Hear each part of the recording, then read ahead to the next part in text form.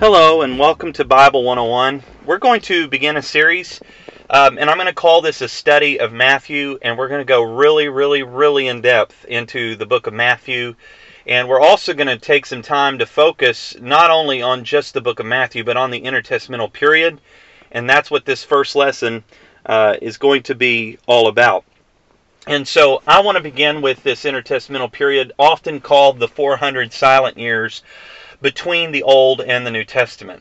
The interval between the Testaments is termed the 400 years of silence, meaning that there are no vocal messages from God or no inspired prophets during this period. However, during this period there was a deep longing and yearning in every Jewish bosom for the freedom the Messiah would bring.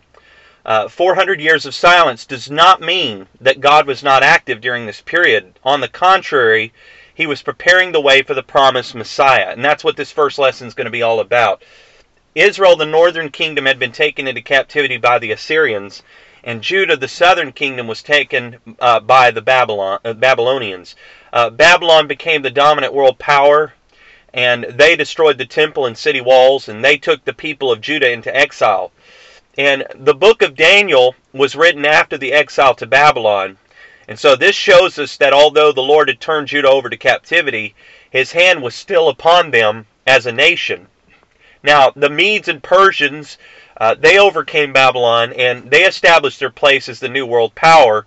And then King Cyrus allowed the people to return to their homeland and rebuild the temple. And this is recorded in the book of Ezra. And then Nehemiah records the rebuilding of the city walls. Now, about the middle of the 4th century, a new world power emerged, as Daniel had predicted. Philip of Macedon began to weld together Greek city-states into a powerful military force. Greece had long been a cultural center among the Mediterranean nations with its established languages and customs. And with the combination of several city-states under powerful Philip, Greece became a terrifying force. Philip's son, Alexander the Great, which those of you that have studied world history probably know about Alexander the Great, he took command of the Greek forces when his father died. And even though he was young, he displayed skill as a military leader, and soon his campaigns made him world famous. He conquered most of the then known world at the time. And swiftly, his forces swept across Egypt, Syria, Assyria, Babylon, and Persia, and he was a world ruler by 331 BC. He showed special kindness to the Jews, and he spared Jerusalem. And there's a whole story behind that, but I'm not going to take time to get into that here today. The victorious armies of Alexander the Great established Greek cities wherever they went. And the Greek language and culture flourished as these cities became centers of a new civilization. And this would be known as Hellenic culture. You read about the Hellenists, this is what it's talking about. And the prominence of the Greek language would be of great help in spreading the gospel. So that's point number one that I'd like to make, that when Alexander the Great conquered most of the then known world and they spread their culture to other nations, the Greek language would become kind of universal, a simple form of Greek, in other words, and that would be used for the spreading of the gospel. The New Testament is written in Greek. Okay, Alexander died at a very young age, and his kingdom was divided into 4 parts: Egypt, Syria, Greece, and an area now known as Turkey. Now, Palestine was first ruled by Syrians, and then the Egyptian kings took control. And during this period, life was peaceful for the Jews. Synagogues were established during this period in many cities, and Alexandria, Egypt, became an influential center of Judaism. So the point number one was the Greek language would make it easy to spread the gospel to other nations because it would become a language that was familiar to many different types of people. Number two, synagogues were built during this period. Jesus often ministered in synagogues, and Paul would often begin his ministry in a new location at a synagogue. Okay, and then later in 198 BC, Syria again gained control of Palestine. Antiochus the Great determined to force the Jews to accept the Greek culture. And then, in 175 BC, a new king, Antiochus Epiphanes IV, came to rule Syria. And since the unique Jewish religion conflicted with the Greek Hellenism, he decided to destroy them. And this was one of Israel's darkest periods. The pagan image of Jupiter was erected upon the temple altar, and the Jews termed this the abomination of desolation, which was spoken of by Daniel the prophet, and that's chapter 8, verses 11 through 13. And a pig was offered on the altar to Zeus. This sparked the Maccabean revolt, which was so successful in the Jews gaining independence, and this is known as the Hasmonean period. Now, this period lasted until somewhere around 63 BC, when the Roman general Pompey, and once again, those of you that have studied world history, you probably learned about Pompey and the famous battle of Pompey versus Caesar. But the Roman general Pompey conquered Palestine, and he deposed Hasmonean rule. Pompey killed many Jews and entered the temple, and thereby he defiled it. Of course, he wasn't supposed to enter the temple. And this caused bad blood relations between the Jews and the Romans, and there would never be true peace between them, only a forced peace. And that didn't last, obviously. And then Herod the Great, where he comes from, was he was a friend to Mark Antony. Once again, those of you that have studied world history, you probably know about Mark Antony and his relationship with Cleopatra, and the war that ensued, and then Octavius taking control. Well, Herod the Great was a friend of Mark Antony, but later he pledged his loyalty to Octavius, who is also known as Caesar Augustus. And he, Herod the Great, that is, rebuilt the Jewish temple when he was given power to rule the Jews. Now, he was not a legitimate ruler. He was an Edomite. Now, he ruled, but religious affairs were left to two sects of Judaism, the Pharisees and Sadducees. Now, these are very, very prominent figures in the New Testament. You're going to read about them many, many times. Let's explain the four sects of Judaism during this period of time. First of all, you had the Sadducees. Now, they were Jews, but they were few in number, and they were willing to work closely with the governing Romans.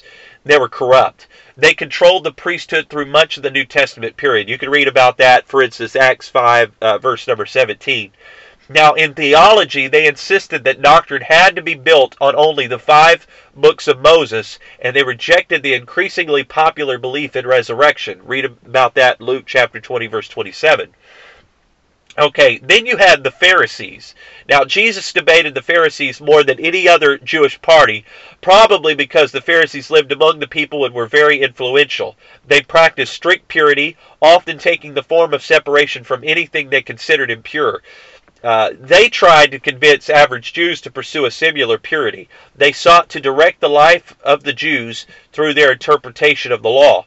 These interpretations became so authoritative that they were viewed as a second law or an oral law. And the Pharisees were the only party to survive the destruction of the temple in AD 70, and they were the precursors to the rabbis, who are still a group today that's well known among the Jewish community. And then you've got the Essenes. Now, little's known about the Essenes until the Dead Sea Scrolls were discovered, and the New Testament does not mention the Essenes, or it doesn't mention them by name, but most scholars agree that the Essenes produced most of the scrolls. But we need to use caution concerning sweeping conclusions, since there may have been other Essenes who did not hold all the beliefs of the Dead Sea Scrolls community. The group of Essenes who established the community were disenchanted with the temple establishment of their day, so they moved to the wilderness to reestablish a pure worship of the Lord. They were devoted to strict interpretation of the law and to personal purity. They eagerly anticipated the appearance of the Lord to fulfill Old Testament prophecies. Okay, and then, so we've mentioned the Sadducees, we've mentioned the Pharisees, we've mentioned the Essenes. So let's talk about the final of these 4 groups of Jewish sects of Judaism, and this is the Zealots. Now, Josephus does not include them in his list of Jewish philosophies, but they do deserve mention. Their hero was Phineas. Those of you that have gone through the Bible 101 series, you probably know about Phinehas. He was the man that preserved Israel's purity by killing an Israelite and his Midianite lover. You can read about that in Numbers chapter 25, verses 6 through 8. By doing this, he stopped the plague, and God made a covenant with him, and God blessed him and his house. The Zealots embraced violence against the Romans as a way of purifying Israel from foreign influence. They sparked a rebellion against Rome that brought upon Israel the disaster of Roman invasion in AD 66 through 73. Now, the New Testament does not mention the Zealots as a group, but one of the 12 may have been a devotee of this moment, one of the 12 disciples, and that's Simon the Zealot. You can read that in Matthew chapter 10 and verse number 4. Though after he started following Jesus, he was no longer a zealot. I will include that there. The Bible never supports rebellion against the government unless the government directly demands that we disobey the Word of God.